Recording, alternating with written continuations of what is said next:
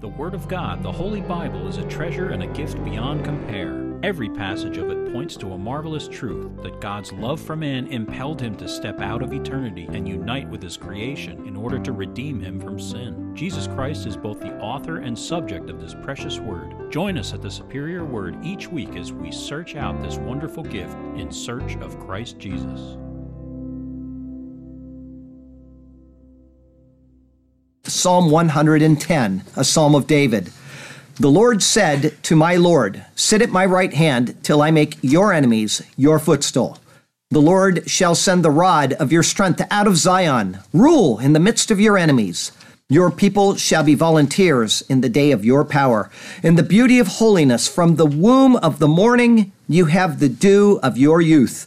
The Lord has sworn and will not relent. You are a priest forever, according to the order of Melchizedek. The Lord is at your right hand. He shall execute kings in the day of his wrath. He shall judge among the nations. He shall fill the places with the dead bodies. He shall execute the heads of many countries. He shall drink of the brook by the wayside. Therefore, he shall lift up the head.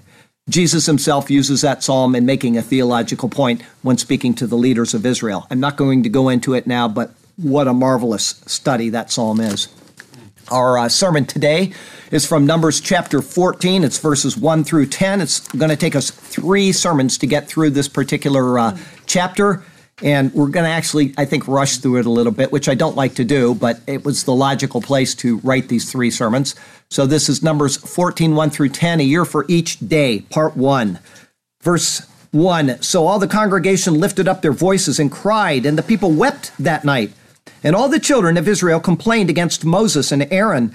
And the whole congregation said to them, if only we had died in the land of Egypt. Oh, or if only we had died in this wilderness. Why has the Lord brought us to this land to fall by the sword, that our wives and children should become victims? Would it not be better for us to return to Egypt?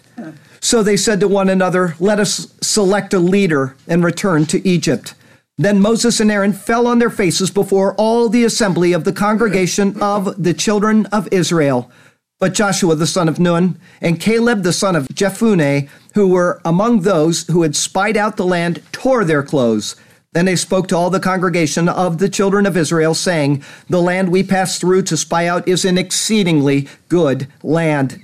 If the Lord delights in us, then he will bring us into this land and give it to us, a land which flows with milk and honey.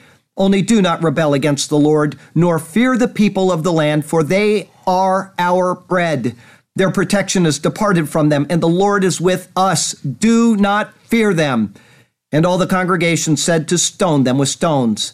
Now the glory of the Lord appeared in the tabernacle of meeting before all the children of Israel. Chapter 14 of Numbers will take us a few sermons to get through, but that's okay because it's filled with all kinds of wonderful treasures. Today's verses will take us through some marvelous parallels to some rather profound New Testament doctrine. That is always a plus because we won't actually get to the New Testament for at least a few more years, okay? Things will speed up after Deuteronomy, and the final 34 books of the Old Testament, minus Ruth, Esther, and Jonah, which we've already done, will be finished up in a jiffy.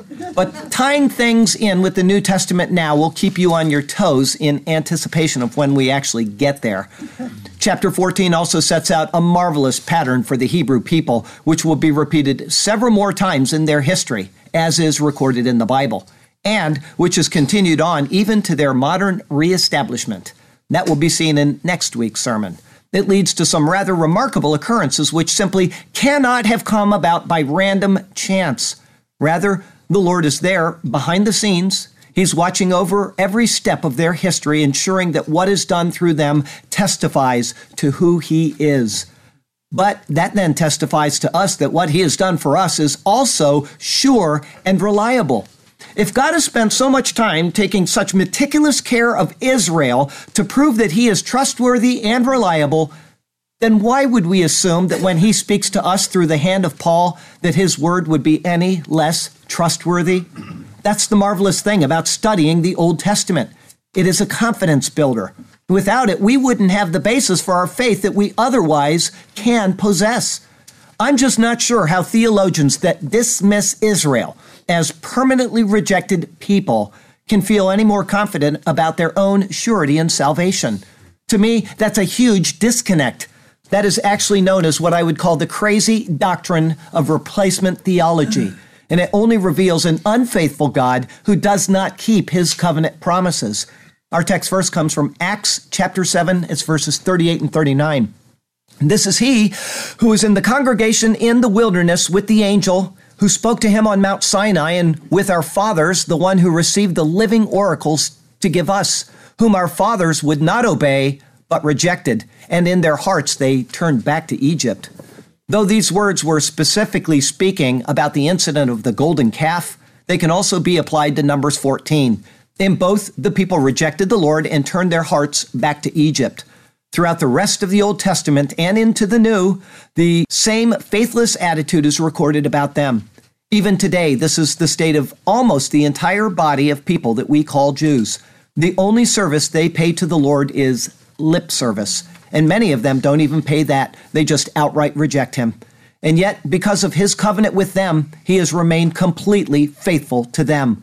They may not agree to this, claiming that the many persecutions, the pogroms, and even the Holocaust belie this. But those are self-inflicted wounds. We saw that from Leviticus chapter 26. What they have received is far less than what could have been.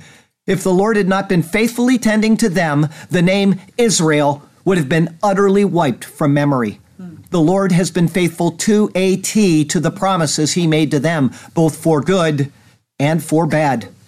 In chapter 14 of Numbers, we have an example of national rebellion against him. The few that stood with him could have lived out their lives under his care, and then he could have ended the great plan, except for the sure guarantee of his word. Because he has spoken, Israel would stand. And because of his promise, Israel will stand. When you feel like the Lord's promises to you have failed or might be subject to failure, just look to Israel and the people who comprise that nation.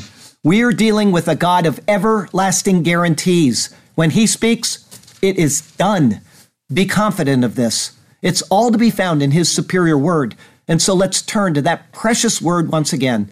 And may God speak to us through his word today. And may his glorious name ever be praised. I have just two thoughts for you today. The first is, let us return to Egypt. It's verses 1 through 5. Verse 1, so all the congregation lifted up their voices and cried.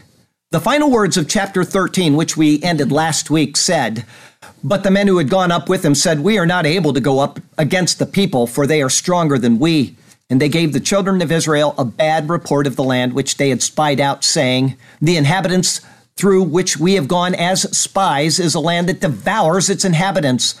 And all the people whom we saw in it are men of great stature. There we saw the giants, the descendants of Anak came from the giants, and we were like grasshoppers in our own sight, and so we were in their sight. It is these words which are the basis for the congregation's crying out.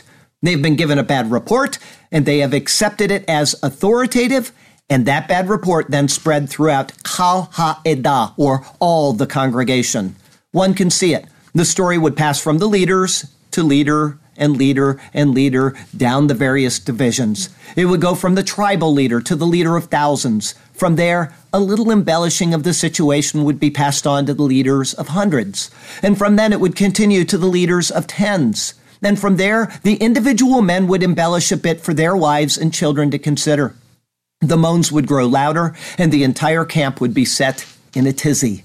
Verse 1 continues, and the people wept that night. Remembering that in biblical reckoning, a day goes from evening to evening, it is of note that this is recorded. Instead of being grateful for a new day and a new hope, the people mourn over the new day that they have been given. Instead of a night of sound sleep, they moan and weep in anxiety and in distrust. Their outlook is of despair, not confidence, and it is one which shows a great ingratitude to the Lord, as well as one which lacks any confidence in him at all. Verse 2, and all the children of Israel complained against Moses and Aaron. It was noted in the sermon of Numbers 9:15 through 23, that a challenge to Moses was implicitly a challenge to the Lord himself. Moses is the one through whom the Lord spoke to the people. Here the people complain against Moses, and so their complaint is an implicit complaint against the Lord. However, they also add in Aaron, the high priest and mediator, to complain against. This then adds fuel to an already burning fire. As Aaron is the designated intercessor, their complaining against him brings about another major problem for the people. The problem is one which is noted by the high priest Eli, who rebuked his sons in 1 Samuel chapter 2. Here's what he said to his sons. If one man sins against another, God will judge him. But if a man sins against the Lord, who will intercede for him? To complain against Aaron is to cut off the only intercessor for their sins. Aaron stands as the Lord's representative for this, and as such, they again implicitly complain against the Lord. Of this, Matthew Henry rightly says, they wish rather to die criminals under God's justice than to live conquerors in his favor. Verse 2 continues, and the whole congregation said to them, if only we had died in the land of Egypt. The sentiment has been stated by the people before. First in Exodus chapter 14, just before having the waters of the Red Sea parted, and again in Exodus 16 at the giving of the manna, the people had turned their hearts back to Egypt. However, those were both before the giving of the law, a law which they had agreed to. Now their words are acts of open rebellion against the Lord, but they are under the law which stands as authority over them as well.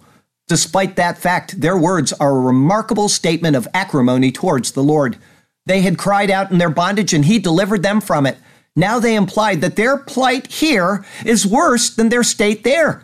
It is as if he is to blame for having answered their cries in Egypt in the first place, ignoring all of the marvelous things he had done for them, and ignoring the fact that they will be getting up and gathering manna in just a few hours, which will sustain them. They mourned for the bondage that they had been delivered from. Either that, verse 2 continues, or if only we had died in this wilderness. Like the previous words, what they say now is a rather stupid statement to make. If they had died in the wilderness, meaning at Taberah, where the Lord's anger burned, they wouldn't be alive to even complain about their plight. Further, they are in the wilderness. If they didn't want to go up to Canaan, and if death in the wilderness was preferable, they could simply have a suicide party and be done with it. But their words are mentally confused and without any cohesion to reality. As Solomon says, but for him who is joined to all the living, there is hope. For a living dog is better than a dead lion. However, in looking ahead to the response of the Lord, the very words that they state here become their sentence. They are no longer in Egypt, and they will not be returned there. Not by the Lord. His act of redemption has been completed. However, his act of judgment, based on the covenant made between them, is forthcoming. The sentence itself will be based on the words that they now speak. Though getting ahead in the narrative, this was referred to by the author of Hebrews about 1,500 years later when he wrote this. Now with whom was he angry 40 years? Was it not with those who sinned and whose corpses fell in the wilderness? And again, Jude, speaking in more general terms about the incidents which occurred during these 40 years, said, but I want to remind you, though you once knew this, that the Lord, having saved the people out of the land of Egypt, afterward destroyed those who did not believe. What we have recorded here is a total lack of belief in the Lord, meaning in his word, in the integrity of that word, and also in his ability to perform in fulfillment of that word when required. Verse 3, why has the Lord brought us into this land? Like the King James Version, the translation here is incorrect. The words are speaking of Canaan, not where they are. It should say in the future tense, why is the Lord bringing us into this land? Verse 3 continues, to fall by the sword, that our wives and children should become victims. Two thoughts are here stated. First, there is death for the men who would face their enemies in Canaan. And secondly, there is a sad fate of becoming plunder for their wives and children. The word is a new word in the Bible, baz. It means spoil or booty. The fate for them might be considered worse than for those who are lost in battle. In this, they use the word tough, meaning little ones. That comes from the word tafaf, which signifies to trip or to take little steps, and thus it's a small child. Their words imply that the Lord is lacking compassion on those who are the most helpless. It is the same type of false moaning accusation one constantly hears from the liberal left today as they continuously accuse others of wanting to harm the children. We see it all the time. Well, that's what they're doing towards the Lord. Verse 3 continues, would it not be better for us to return to Egypt? The words are obvious, and they are said in both stubborn rebellion and in faithless condemnation of the Lord's power to save and to keep on saving, to provide and to keep on providing. As Adam Clarke says about this notion of returning to Egypt, he says, great evils, when once some time past, affect the mind less than present ills, though much inferior. They had partly forgotten their Egyptian bondage, and now smart under a little discouragement, having totally lost sight of their high calling and of the power and goodness of God. Now I'm going to stop right there for a minute, and I'm going to tell you how good God is in that. Because if you think of it, we always remember the wonderful memories. When we smell a flower that we have not smelled in 45 years, we go back to the land where we smelled that particular flower, we can remember the memories as if they were right now. But when something terrible happens in our lives, the memories fade quickly and we cannot bring them back. And that's what Adam Clarke is saying about these people. And they refuse to even acknowledge that grace of God. Surely we know what Adam Clarke said is true, and we can see it. But let's stop here and let's remember what Egypt pictures. It consistently has pictured one's previous life before coming to Christ and being redeemed by him. We were in bondage to sin, and the devil was our master. In understanding this, do the words here not fit you or someone you're dealing with? Who is the faithless Christian who has been redeemed and who constantly and consistently moans that the Lord isn't taking care of them, meeting their needs, and understanding their wants, hopes, and desires? This is the very person who is seen in faithless Israel, and the church is filled with them. It is any one of us, including Charlie Garrett, at any given time as well. When we call out to God in an accusatory manner that he just cannot fill our needs, our hopes, our wants, and our desires, or when we question his ability to carry us through our ordeals, we are what faithless Israel pictured. Would it not be better for us to return to Egypt? Well, is that what you want? Were you happier in your addiction? Were you happier in your misery? Has the divorce that you had before with one wife now turned into another divorce that you are again contemplating? For some, the answer is yes. I would rather wallow in the land I came from. How many of you were alcoholics? How many of you were drug addicts? How many of you have been addicted to porn and to all of the other terrible things that affected our lives in the past? And we came to Christ and we put those things behind us. And now I want to go back to that. He brought us out of Egypt. Don't go back to Egypt. Verse 4, so they said to one another, let us select a leader and return to Egypt. This is actually as great a sin, if not greater, than everything they have yet said. The Lord is their head. Moses is their designated leader. The covenant has been made by the Lord and through him. It is thus a double rejection. It is a rejection of their designated leadership, and it is a rejection of the agreement that they made with and between that leadership. In appointing another leader, they would be outside of the Lord's favor, and they would be outside of his grace. Of these words, Matthew Henry logically states, could they expect that God's cloud would lead them, or his manna attend them? Suppose the difficulties of conquering Canaan were as they imagined. Those of returning to Egypt were much greater. The one to guide them would have the same large burdens and difficulties that Moses had already faced. But there would be the added burden of no food or water. The manna would cease, and the water which came at the Lord's direction would not flow forth. But even more, the Lord would become their enemy on the path. And in a return to Egypt, their bondage would be increased far beyond what they had faced before. Their willful departure and the innumerable deaths which had occurred in Egypt because of it would be an obvious reason for the Egyptians to come forth, not in open arms, but in total suppression and bondage towards them, or even in total destruction. So brazen is this act of rebellion that it was remembered by Nehemiah after his own time of captivity. Here's what Nehemiah said. You gave them bread from heaven for their hunger, and brought them water out of the rock for their thirst, and told them to go in and possess the land which you had sworn to give them. But they and our fathers acted proudly, hardened their necks, and did not heed your commandments. They refused to obey, and they were not mindful of your wonders that you did among them. But they hardened their necks, and in rebellion they appointed a leader to return to their bondage. But you are God, ready to pardon, gracious and merciful, slow to anger, abundant in kindness, and did not forsake them. In this, Nehemiah was correct. They did appoint a leader, though in the text it says nothing of that here in Numbers, it is understood. In rejecting the Lord, they appointed a new Lord. Even if no human was decided upon, the ruler of this world became their hope once again. They had appointed the same leader on this day that Adam had appointed over himself 2,515 years earlier. But in their rebellion, which resulted in punishment, Nehemiah says that the Lord did not forsake them. His corrective measures are intended to lead people back to him, not utterly destroy them. Understanding this, another point of theology must be brought up. Who is it that redeemed us today? Anybody? Jesus. What did he redeem us from? Sin. That's right. Yes, he redeemed us from the bondage of sin. But the answer is more involved than that. What did he redeem us from? The answer is from sin and from the curse of the law. That's Galatians 3, verse 13. Paul tells us in Romans that by the law is the knowledge of sin. That's Romans 3:20. Without law, sin cannot be imputed. That's Romans 5, verse 13. But when law is made, sin results from a violation of the law. If there is no law that says Ray cannot carry a gun into a bar, then Ray can carry a gun into a bar without being charged as an offender. But once the law is made, Ray will be held accountable for breaking that law.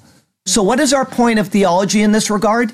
It is that of returning to the law of Moses, which is comparable to Israel now selecting a leader and desiring to return to Egypt. If Christ Jesus redeemed us from the curse of the law, as Galatians clearly says that he did, and if sin is imputed where law exists, as Romans clearly says, then a return to the law, which Christ Jesus redeemed us from, is exactly what is being pictured here. Paul calls the law a yoke of bondage. That's Galatians 5, verse 1.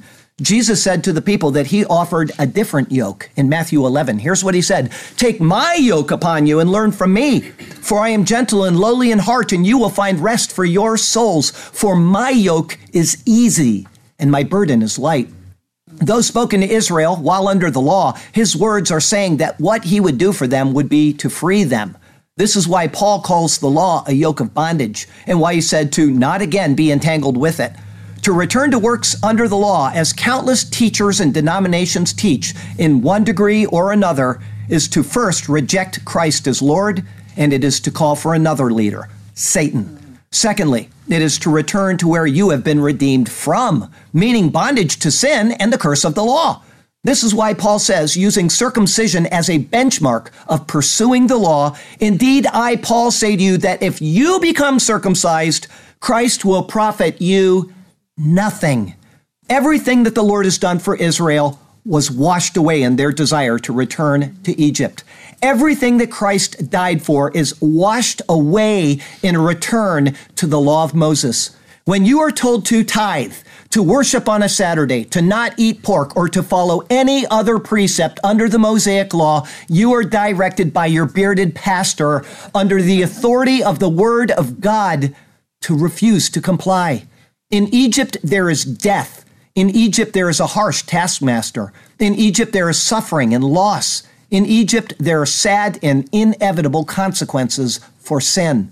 You are not to return to Egypt, but you are to follow Christ wherever he leads, even if it seems that the giants of Canaan are going to swallow you up in the process. Such shall never be.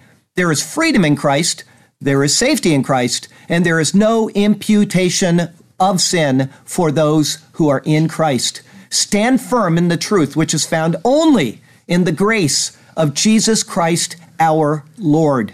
I listened to the Bible. I told you I finished it up a couple days ago. I didn't finish it on the way home from Bible class, as I said. It was one chapter longer, so I finished it up the next morning, and I love the last words of the Bible. "The grace of our Lord Jesus Christ be with you all. Amen." The Bible ends on such a wonderful note. Having said that, for the redeemed of the Lord, there may be an actual return to Egypt, but positionally you are still redeemed. If you have come to Christ, the penalties of sin in this life will come upon you, but your redemption is not in question. Israel, in the verses ahead, will suffer the penalties for their rebellion, but they will remain Israel and under the Lord's care. That is why Nehemiah said that despite their conduct, the Lord did not forsake them. The same truth holds for those in Christ. Paul reveals it several times and in several ways, but for the sake of absolute clarity, he says of one who had gone back to his own Egypt to deliver such a one to Satan for the destruction of the flesh, that his spirit may be saved in the day of the Lord Jesus. Such is the faithfulness of the Lord. Let us not test him despite that faithfulness. The destruction of the flesh is not a happy place to be as we walk in this unforgiving world with its harsh and unforgiving ruler.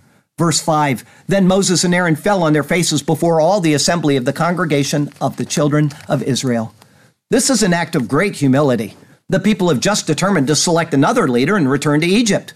And falling on their faces, they are making an emotional appeal to the people. This is surely not, as most scholars say, a petition to the Lord on behalf of the people. Rather, it is an appeal directly to them concerning their unclear choice. It is probable that this act is tied into the words of Deuteronomy chapter 1. While there, prostrated before the people in humility, Moses speaks words of resolute surety for them to consider. Here's what it says in Deuteronomy 1. Then I said to you, now think of him laying on his face in front of the people. Do not be terrified or afraid of them. The Lord your God who goes before you, he will fight for you, according to all he did for you in Egypt before your eyes, and in the wilderness where you saw how the Lord your God carried you, as a man carries his son, in all the way that you went until you came to this place. After the people's pity party, Moses humbly tried to reason with them. It shows the character of the man that he would so abase himself in this way. He intended the best for them, and he knew that following the Lord in obedient trust was that best. And it should be the same earnest attitude that any decent pastor has for a church which is considering compromising their doctrine in order to increase numbers. It should be the same heartfelt attitude that any Christian parent has towards a child who is considering a bad life decision. And it should be the same display of concern that any Christian has when seeing a friend heading down a bad path. Someone has to at least try to bring reason back to the mind of those who are erring in their attitude about the Lord, or who are backsliding in their devotion to the faith they previously professed. The land of promise lies just ahead. It is within our grasp if we will just pay heed. We can set our sights on it, or instead we can turn back to Egypt like the faithless breed. The Lord is promised and our home is assured. Nothing can hinder us from entering into glory. It was for this that the cross he endured, and it is the final step for us in the gospel story. Will we by faith call out and receive? Will we trust the Lord in his promise of the gospel story? All he asks is that we by faith believe, and in that simple act he guarantees our entrance into glory. Thank you, O God, for this marvelous promise to us. Thank you, O God, for the surety which is found in Jesus. Our second thought today, only do not rebel against the Lord. It's verses 6 through 10. Verse 6, But Joshua the son of Nun and Caleb the son of Jephunneh, who were among those who had spied out the land, tore their clothes. What is implied in this is that the petition of Moses was ineffective. To tear one's clothes is a sign of great distress. When Reuben found that Joseph was no longer in the pit he had been thrown in, he tore his clothes. When Jacob heard that his son Joseph was dead, he did likewise. And when Benjamin was accused of stealing Joseph's cup and was destined to a life of servitude, his brothers tore their clothes.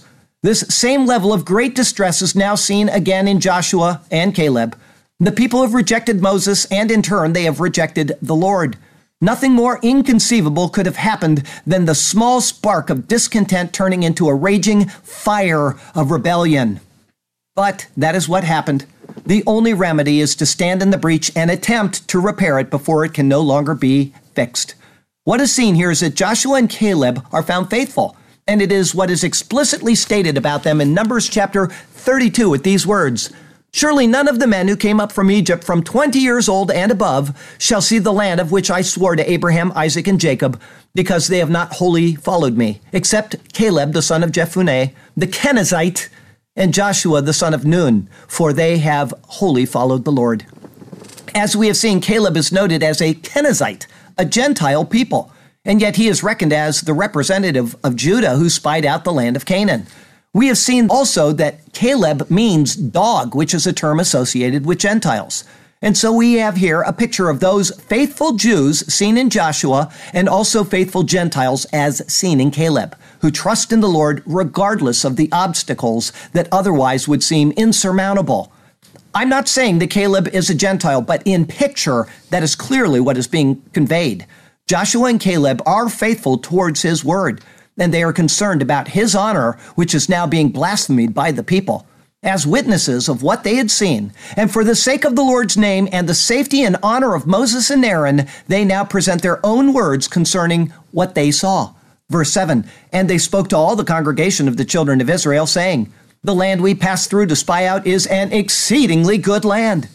They begin their words with the land itself, saying, Tovah haaretz me'od me'od. Good the land, very, very. The land isn't just great, rather it is exceedingly so. They had left Egypt, and that could not be considered an exceedingly great land. Other than the area where the Nile flowed through or where it flooded the plains, it was a barren desert. The land where they stood now was just an empty wilderness. None of them had ever experienced land such as was now ahead of them. It is the strongest of enticements to have them stand and listen to the rest of their argument. And this is the same way that one should be inclined to speak about the promises of the Lord found in Jesus Christ. We don't just have a better land ahead, but we have one which is tov me'od me'od, good, very, very. There is, in fact, nothing that can be compared to it. The word has been spoken, the land has been described, and it is waiting for the redeemed to come in and to enjoy. Again, why would we turn back to Egypt? Or why would we put our hopes in the place where we are now, in a wilderness between Egypt and glory, which is exactly what we're living in? We can't stay here, and so we can only strive forward or turn back. Every day is a new day with the same decision to make. Let us stand on the promises of the Lord, and let us set our feet toward that heavenly home to which we are sure to come when our days are done. For those who are willing to trust the Lord will delight in them, and to them the reward awaits. Verse 8, if the Lord delights in us, then he will bring us into this land and give it to us. The words here are meant to bolster the confidence of the people. The Lord has already delighted in them by choosing them first in Abraham and then in the successive generations since him. He has delighted in them by bringing them out of Egypt. He has delighted in them by giving them manna. He has delighted in them by giving them his law. On and on. There is no reason to assume that the past performance of delighting in them will suddenly cease 2 steps outside of the land of promise. Now, I'd like to tell you about something I heard this week. There's a pastor that he's dead now, but he's somebody I respect immensely. And several people in here probably listen to him, is J. Vernon McGee. One of my friends posted to me this past week. He said, J. Vernon McGee was scared to death of dying. And I thought, that doesn't sound at all like the pastor that I have heard of, because I got to tell you, I'm going to be frank with you.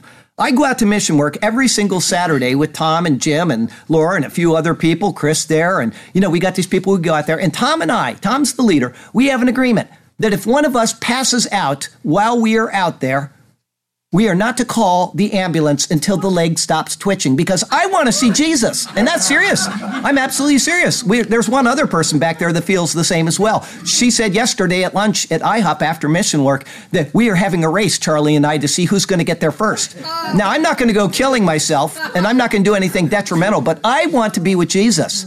That is all there is to it. So when I heard about J. Vernon McGee being afraid of death, you know what? It was about 3 weeks ago. I was lying on the couch about 3 a.m. And I had this real funny pain right here. And I actually thought, I'm going to die. I was so happy. I'm absolutely serious. I know it's a pain in the neck to go to funerals, but hey, listen, I was actually felt relief when I felt that. And then it went away, and I'm still here preaching to you today. And I feel pretty healthy. There you go. So, just so you know, that the past is the highest indication that the future is set, and that they will, meaning Israel, in fact be brought into the land to occupy it. And it is, verse 8 continues, a land which flows with milk and honey. The one point of agreement between their words and the words of the other 10 spies are these now. In verse 13:27, this is the same term used by them to describe the land. And so now there is a uniting of the claims concerning Canaan to prove that what they are saying is true. It is now the 7th of 20 times that the term will be used, and it is always but once used in connection with the land of Israel. The land is rich and abundant in all that the term implies. Verse 9, only do not rebel against the Lord. Ach ba Yehovah al timrodu. Only against Jehovah do not rebel. The people have already rebelled against the Lord, but they are imploring them to cease and desist from it, and to instead align themselves with him once again. Such rebellion is considered a vile sin to the Lord, as Samuel explained to King Saul when he had been rebellious towards the word of the Lord. Here's what Samuel said.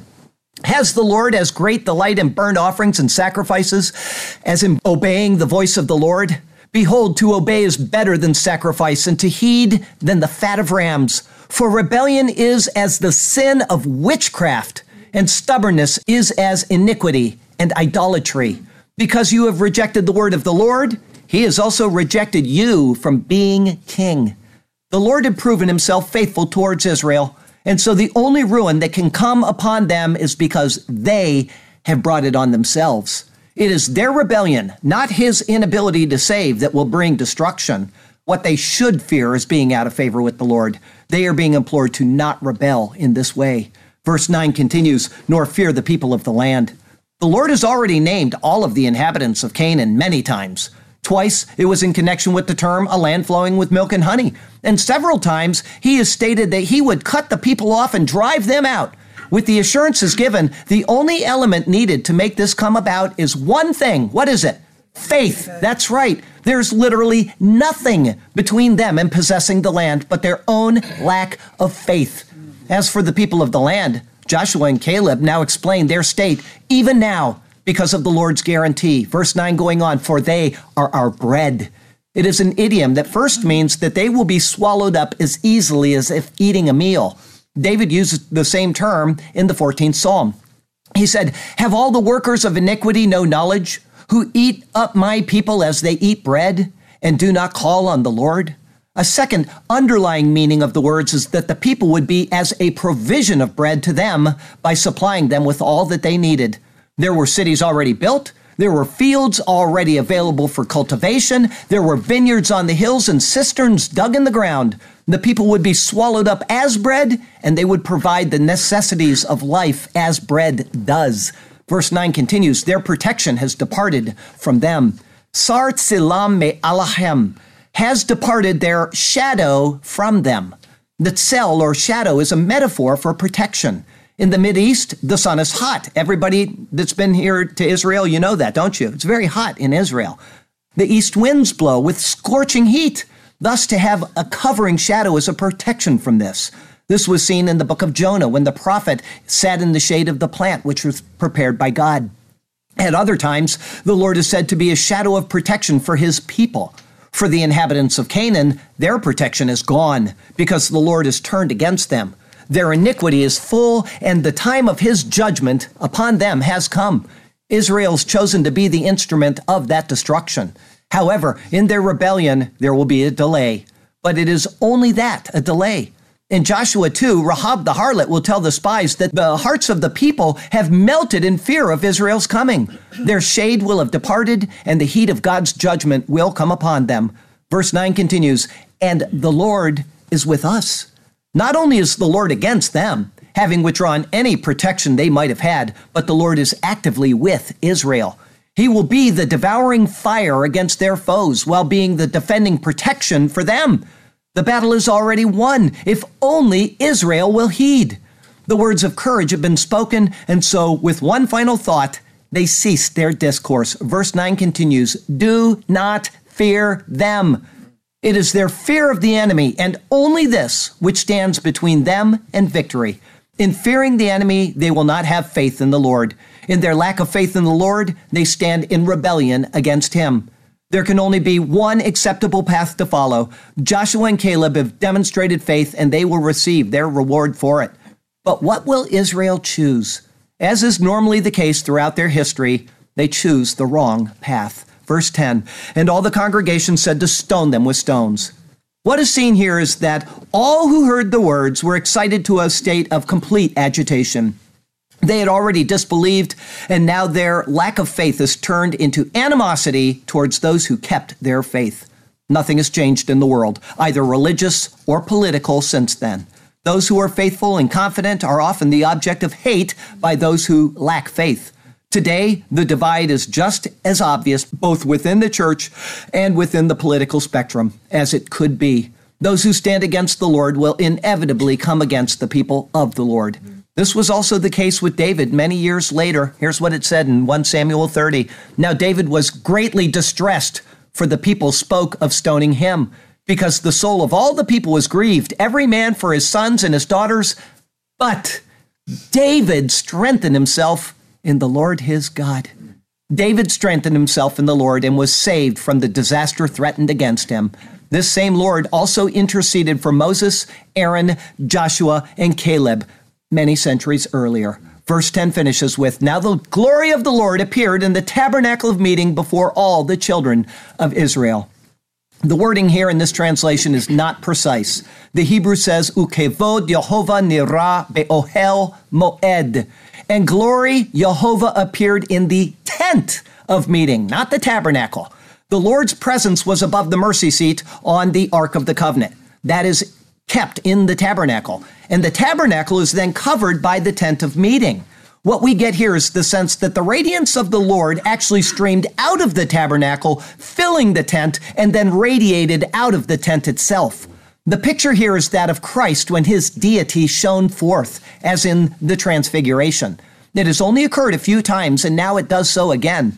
The glory of the Lord is calling for attention upon himself for the people to realize that he alone is their hope. There is little doubt that this glorious sight stopped the hands of those about to stone his faithful, and it probably filled the entire congregation with abject fear. There could be no doubt to them that the anger of the Lord was aroused, and its effect will be seen in the weeks ahead.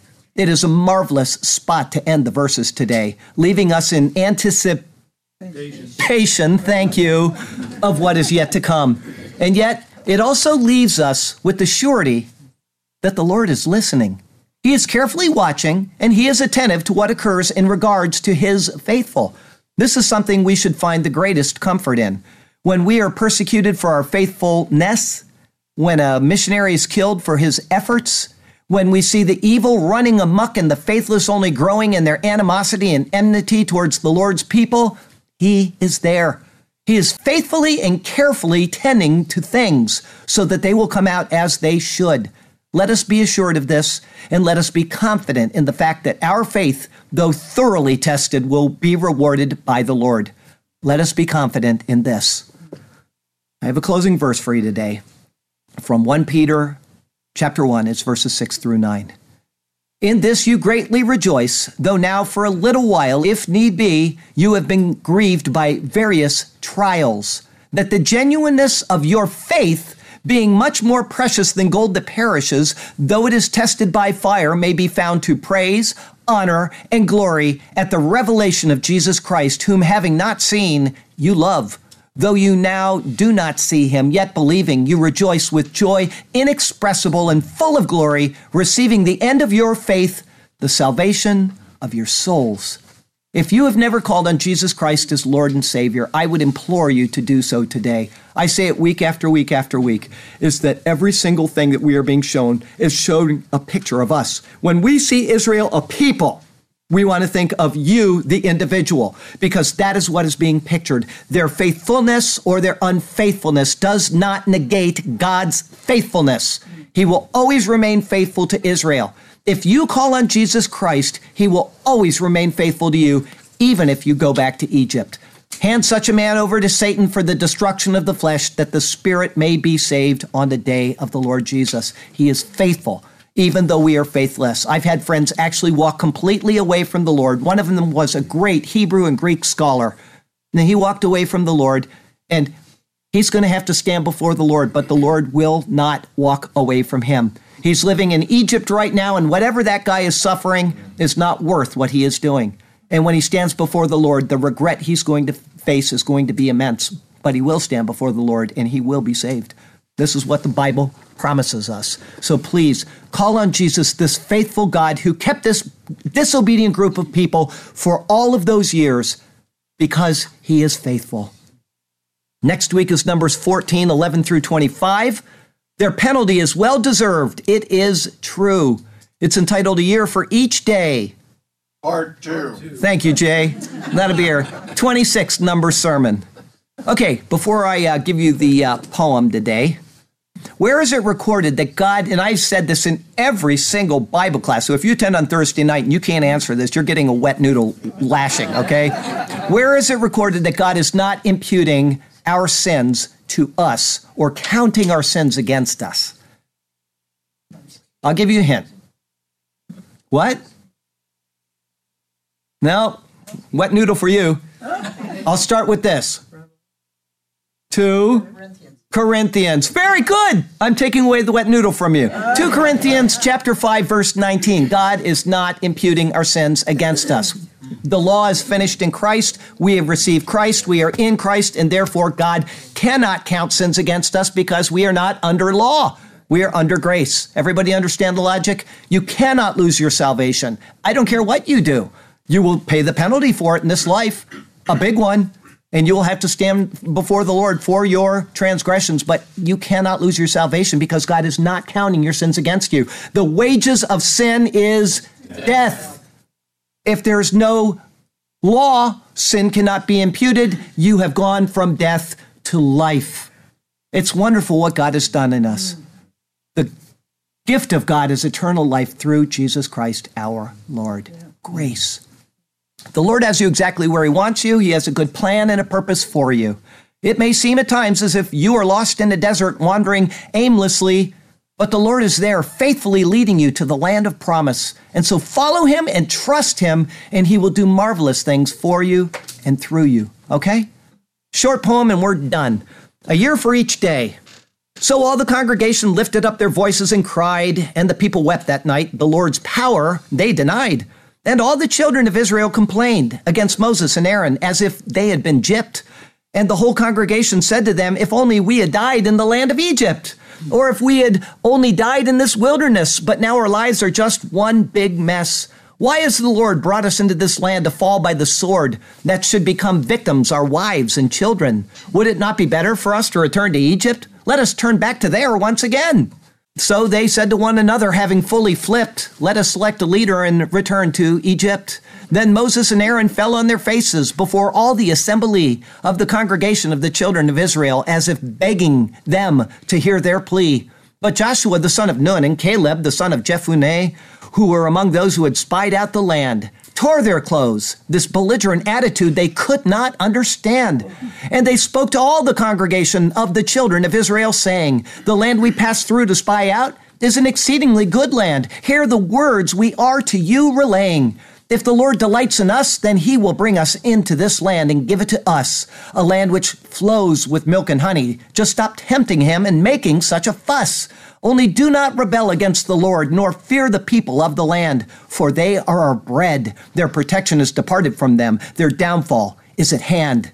And the Lord is with us. Do not fear them. Do not make such a fuss. And all the congregation said to stone them with stones. Now the glory of the Lord appeared, as the account does tell, in the tabernacle of meeting before the children of Israel.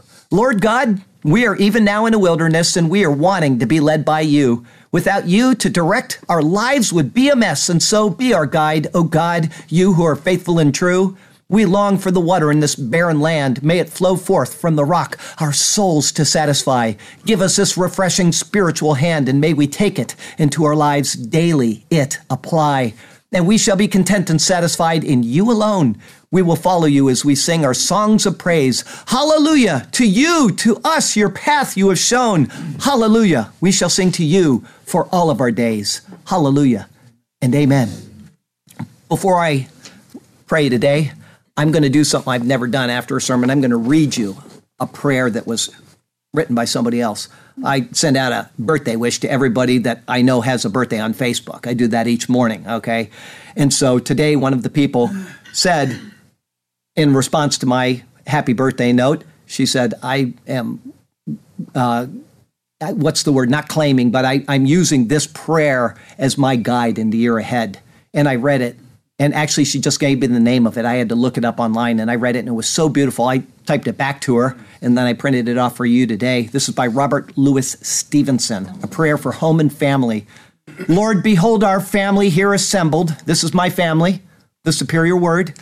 We thank you for this place in which we dwell, for the love accorded us this day, for the hope with which we expect the morrow, for the health, the work, the food, and the bright skies that make our lives delightful, for our friends in all parts of the earth, here with the superior word. Give us courage and gaiety and the quiet mind. Spare us to our friends, soften us to our enemies. Bless us, if it may be, in all our innocent endeavors. If it may not, give us strength to endure that which is to come, that we may be brave in peril, constant in tribulation, temperate in wrath, and in all changes of fortune, and down to the gates of death, loyal and loving to one another. We beseech you of this help and mercy for Christ's sake. Amen. Amen. We get our instruction for the Lord's Supper directly from the Bible. It's 1 Corinthians chapter 11. I've been having an argument with somebody on Facebook that certain parts of the New Testament don't apply to us. Now, we are dispensationalists, and we believe that to some extent. But there is one church.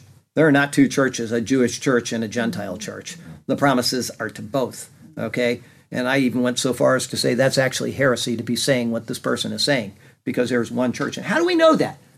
Paul's our marching orders. We all agree on that in this church. Paul is where we get our doctrine from because he's the apostle to the Gentiles, and this is a Gentile-led church until Israel's back in right with the Lord. But what does it say right here in 1 Corinthians chapter 11? The covenant. The covenant. There's one covenant, and it is for Jew and Gentile. That's all there is to it. We don't have two separate things going on. We have one thing and one party that is out of favor in that thing right now, and we're going to be taken out of that thing, and then that party is going to be in this thing. But it's still the same church. So we get the instruction for the Lord's Supper directly from 1 Corinthians chapter 11, where Paul wrote, "For I received from the Lord that which I also delivered to you, that the Lord Jesus, on the night in which he was betrayed, took bread. And he would have said these words, Baruch atah Adonai Eloheinu melech haolam hamotzi lechem min haaretz. Blessed art thou, O Lord our God, King of the universe, who brings forth bread from the earth. And he broke it. And he said, take and eat. This is my body, which is broken for you. Do this in remembrance of me. Now think of this. Are we taking Lord's Supper? Who quoted the words that I just read? Who did Jesus say those words to? To the Jews. Matter of fact, in Jeremiah 31, verse 31, it says, Behold, I make a new covenant with the house of Israel and the house of Judah. Gentiles aren't even considered there. He's making a new covenant with them. But Paul says that these words apply to us. Therefore, there is one covenant, there is one church, and there are some people that are in and some people that are out. But they will be back in when we are out. I'll say it again so you all understand that. Do not get caught up in strange doctrines. There is one doctrine, and this word is for all people at all times.